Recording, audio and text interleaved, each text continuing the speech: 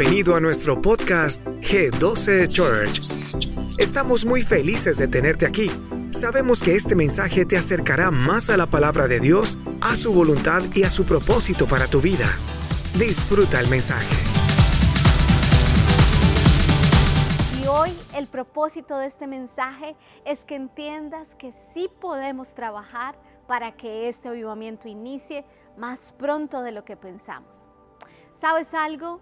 Dios quiere colocar en tu corazón y el mío una urgencia de levantarnos a trabajar por una nueva generación o por esta generación.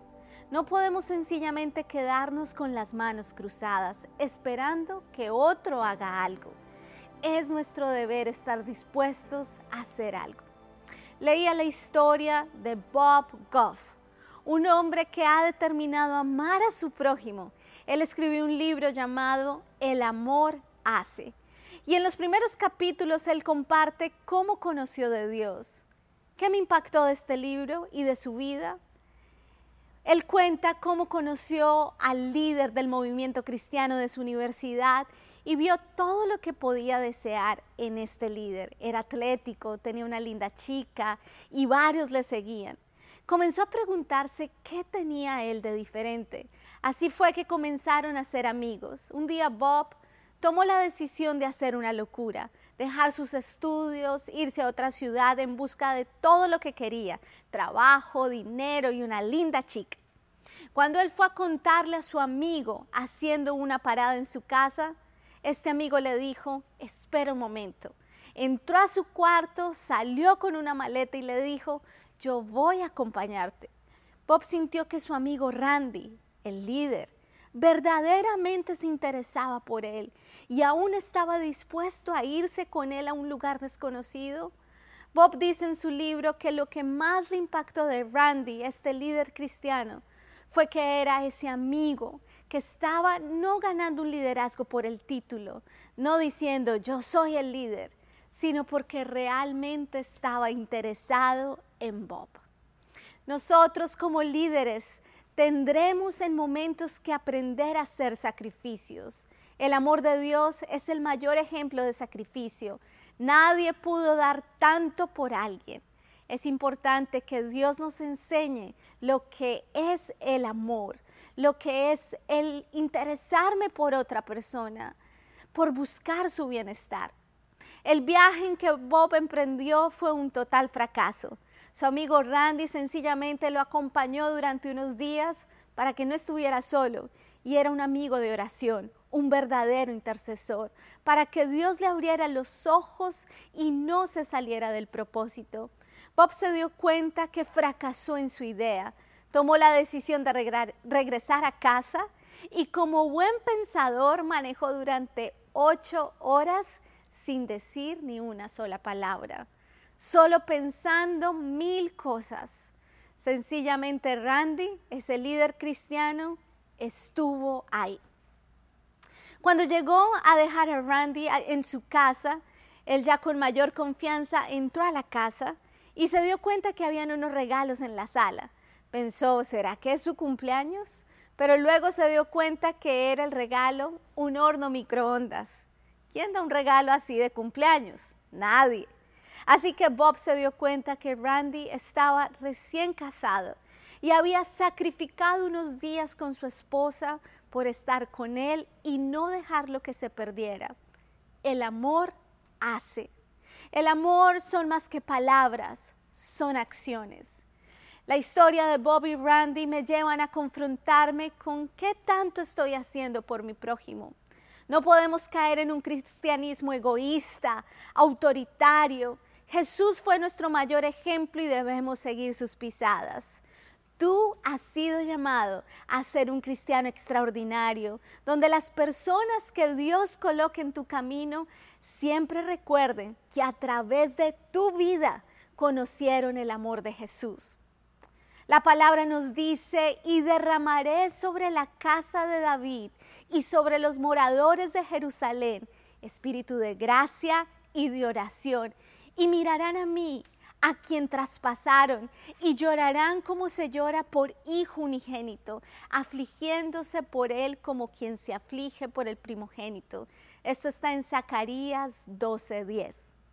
Necesitamos tener un espíritu suplicante. ¿Qué es el espíritu suplicante? Es un espíritu de oración.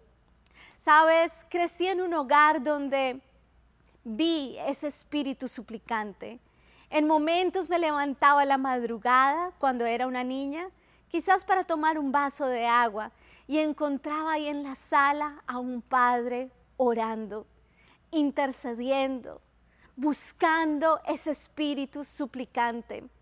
Mi mamá muchas veces su lugar favorito de oración era el baño, pues entraba a la tina y ahí tenía su espíritu suplicante. Era su lugar secreto donde ninguna hija podía interrumpirla, nadie podía tener un tiempo de oración con el Señor. Si queremos ver un avivamiento, nuestro espíritu suplicante comienza a despertar el mundo espiritual. Determina a crecer en tu oración, hacer tu cuarto de guerra y que tu familia sea testigo de ver tu espíritu de oración. Muchas veces vi la oración del acuerdo entre mis padres. Sucedía algo, llegaba alguna noticia, mis padres se tomaban de las manos, a veces nos incluían y nos decían oremos y estábamos presentes. No importaba dónde estuviéramos. Ahí se hacía esa oración en acuerdo, porque conocen el poder que hay en la oración. Vemos que el Señor, cuando llama a Moisés, le dice: he escuchado el clamor de mi pueblo. Este espíritu suplicante hizo que los cielos se movieran y todo comenzara a cambiar. Tú y yo haremos historia, despertaremos un gran avivamiento por el espíritu suplicante que comenzará a arder dentro de ti. Puedo sentir que el Espíritu Santo está tocando tu vida en este momento, y si tú lo estás sintiendo, es Él diciéndote: quiero escuchar más tu oración. ¿Sabes quién fue Andrew Murray? Quiero contarte de algunos hombres que trajeron avivamiento. Y este jovencito nació en África del Sur. A los 16 años recibió un llamado de parte de Dios. Comenzó a tener jornadas largas de oración clamando por un avivamiento. Si tú eres joven, Dios te puede usar para traer ese avivamiento. ¿Quién se iba a imaginar que este jovencito con su oración despertaría el avivamiento en 1800, no solo en África, sino también en Holanda? Mas el avivamiento, para que permanezca, necesita intercesores. Pablo en su carta a los Romanos dice: ¿cómo pues invocarán al que no han creído? ¿Y cómo creerán en aquel de quien no han oído? ¿Y cómo oirán sin haber quien les predique? La tierra anuncia cuando va a llover, ¿verdad? Lo sentimos con las nubes, con el olor de la lluvia. La manera como se comienza a anunciar un avivamiento es que despierta el espíritu de oración. Es una oración de súplica, y cuando empiezan a hacer esa oración dentro de nosotros es que está comenzando a escucharse el ruido del avivamiento. Está acercándose, está llegando. Lo que hizo que venga el Pentecostés fue el espíritu de oración que se levantó en los apóstoles. Qué interesante que en esta pandemia está sucediendo entre la Pascua y el Pentecostés.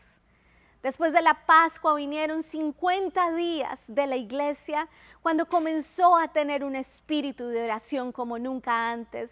Jesús les había dicho que tenían que esperar a que viniera el Espíritu Santo, y en medio de la espera ellos oraron, oraron y oraron. Este es tiempo de orar, de tener ese espíritu de clamor. Otro hombre que trajo un gran avivamiento fue John Wesley. ¿Quién fue él? Nació en un hogar de padres muy correctos. Quizás lo que más recuerda a John, que marcó su vida, fue cuando milagrosamente fue salvo de un incendio muy fuerte. Él supo que Dios lo había salvado con un propósito y muchas veces se llamó a sí mismo un tizón en las manos de Dios. Su disciplina en su vida devocional cambió su predicación. Él nació en Inglaterra y Dios lo llamó a ser misionero en Estados Unidos. Su oración por Norteamérica le dio fuerza para viajar a caballo en las 13 colonias predicando a miles la palabra de Dios. Inició un avivamiento conocido como la Reforma Metodista. Ahora, ¿qué fue la manera como John Wesley transformó su vida? Teniendo un método disciplinado del estudio de la palabra. Si se humillare a mí mi pueblo, sobre el cual mi nombre es invocado, y oraren y buscaren mi rostro, y se convirtieren de sus malos caminos, entonces yo iré desde los cielos, y perdonaré sus pecados, y sanaré su tierra. Segunda de Crónicas 7:14. El espíritu de oración viene específicamente antes de un avivamiento. Ningún avivamiento nació sin antes tener oración. En portugués hay una palabra que me encanta, avivalista. ¿Y qué es una persona que trae avivamiento? Ahora, ¿qué es un avivalista? Es aquel que llora y clama por ese avivamiento. Hoy debes nacer y debe nacer en tu corazón sed y hambre por un avivamiento. Ningún avivamiento nacerá de un púlpito. ¿Sabes dónde nacerá? En nuestras rodillas. Nace en nuestros cuartos de oración. Cuando oramos por nuestros hijos, por los hijos de nuestros hijos y nuestras generaciones, ahí es cuando comienza a nacer el avivamiento. Yo anhelo ser testigo de ese avivamiento. Y hoy tú que estás escuchando este mensaje, quiero decirte, Dios desea despertar en tu corazón ese deseo de pasión y amor y decir como lo dicen en portugués, quiero ser un avivalista, Señor, quiero ser aquel que trae avivamiento. Encuentro otro hombre que trajo avivamiento y fue Charles Spurgeon. A los 17 años él se transforma como pastor. Durante los próximos años comenzó un clamor y un deseo de prepararse con pasión por hacer la obra de Dios. A los 20 años de edad, este joven ya era conocido en toda la nación como el jovencito predicador. Llegó a ser conocido como el príncipe de los predicadores y cada vez que predicaba tenía un equipo no de menos de 300 intercesores. Sin oración, nuestra predicación no tiene poder. Mi deseo es que hoy tú anheles generar este gran avivamiento que según los profetas estamos cerca. El espíritu de oración es un don, es un manifiesto que Dios derrama sobre la iglesia para orar por un avivamiento. Todo lo que estamos viviendo en esta pandemia es un despertar para la iglesia. Hoy quiero hablarte de dos características importantes en el espíritu de oración. La primera es el gemir, es el clamor. La segunda es el dolor, la compasión. Estamos generando un avivamiento en este tiempo con nuestra oración, con nuestro clamor, con nuestro gemir. Cuando todo está perdido, Dios levanta a alguien para orar. Satanás no le tiene miedo a un gran predicador. Él le tiene miedo a hombres y mujeres de oración. La oración atiende el corazón de Dios. El judío ora 3 veces por día. El musulmán ora 5 veces al día. Y el cristiano, tenemos que levantarnos y orar. Tú tienes al Dios vivo. El problema es que muchos cristianos se dejan solo influenciar por el momento. Si hay campaña de oración, oramos. Si hay campaña de leer la palabra, leemos. Pero ¿sabes algo, querido amigo? Tú debes tener un altar continuo para Dios en tu vida. La oración te da una llave que nadie tiene. Es una llave para atar y desatar. Es una llave para mover los cielos a tu favor. Es una llave para traer el reino de Dios a la tierra.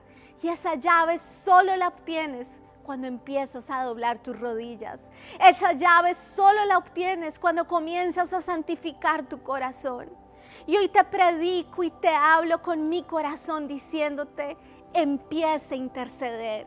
Comienza a orar, porque si tú lo haces, traeremos este avivamiento que tanto estamos anhelando. Sé que no solamente veremos, sino que seremos parte de este gran avivamiento. No necesitas llevar mucho tiempo conociendo a Dios. La mujer samaritana, una mujer pecadora que no conocía de Dios, un día sale a tomar agua y entra a un pozo, está junto al pozo donde ellos recogían el agua. Y da la casualidad, pero que realmente no fue una casualidad, que Jesús estaba ahí. Ese día su vida cambió. De la misma manera, si hoy estás viendo este mensaje, quiero decirte de parte de Dios, Él te está buscando. Tu vida puede cambiar por completo. Conócelo, ámalo y disfruta esta amistad con Dios. Quiero invitarte a que juntos oremos y que tú te determines tener una disciplina de oración, tener esa constancia donde tú le digas al Señor, Señor, no quiero orar por emoción, quiero ser un intercesor que trae avivamiento, quiero que mi nombre esté ahí donde están los nombres de los grandes avivalistas de este tiempo. Yo deseo traer el reino de Dios a la tierra. Entonces oremos juntos, iglesia, y pidámosle al Espíritu Santo que todo lo que estamos viviendo, todo lo que estamos experimentando en esta pandemia, sean señales para que nos motiven a orar e interceder. Espíritu Santo, gracias, porque sabemos, Señor, que tú estás aquí. Gracias, Señor, porque en medio de estas circunstancias que muchas veces no entendemos, tú nos llevas a buscarte. Y hoy yo oro por cada familia que hace parte de esta iglesia G12, para que tú comiences a depositar en el corazón de ellos el anhelo, Señor, de despertar a la intercesión. El anhelo, Señor, de poder buscar tu rostro, de tener compasión por otros, de amarte a ti sobre todas las cosas, Señor. Solo tú conoces los tiempos, solo tú conoces el futuro, pero hoy nuestras vidas están delante de ti, Señor. Y hoy vas a decirle a Él, Señor, úsame, no solamente a mí, úsame a mí, a mis hijos, a los hijos de mis hijos, Señor, y que yo sea parte de este gran avivamiento, Señor. Que empiece a arder dentro de mí el anhelo de servirte, Señor. Que empiece a arder dentro de mí el anhelo de prepararme. Querida iglesia, Dios desea ver un corazón que lo busca. Dios desea ver un corazón que lo busca. Y yo estudiando para este tema, el Señor ponía eso en mi corazón. Yo deseo ver una iglesia que me busca. Si esta iglesia lo busca con un corazón sincero, seremos testigos del mayor avivamiento que hayamos visto hasta el día de hoy. Tú y yo podemos ser parte, pero tú necesitas nacer a esa oración de súplica. Por eso hoy dile al Espíritu Santo que Él renueve tu vida, que Él te lleve a conocerlo, Señor. Si tenemos que poner cosas en orden dentro de nuestra casa, que este sea el tiempo donde lo podamos hacer. Señor, si necesitamos transformar diferentes áreas de nuestra vida, que este sea el tiempo donde lo podamos hacer. Si tú puedes, colócate de rodillas. Y allí en tus rodillas dile al Señor, Señor, enséñame a estar más tiempo delante de ti. Enséñame a estar en tu presencia. Enséñame a traer milagros del mundo espiritual al mundo natural. Aquí en mis rodillas, Señor. Que aquí conquiste mis batallas. Que aquí obtenga las victorias, Señor. Porque nunca más seré el mismo. Determino transformar mi vida a través de la oración. Gracias, Señor, en el nombre de Jesús. Amén. Muchas gracias por sintonizarte con nosotros. Antes de irte, asegúrate de hacer clic en el botón de seguir para que nunca te pierdas todo lo nuevo. Nos encantaría conectarnos contigo. Puedes seguirnos en Instagram, @G12Church, y compartir con nosotros cómo te ha impactado este mensaje. Hasta la próxima.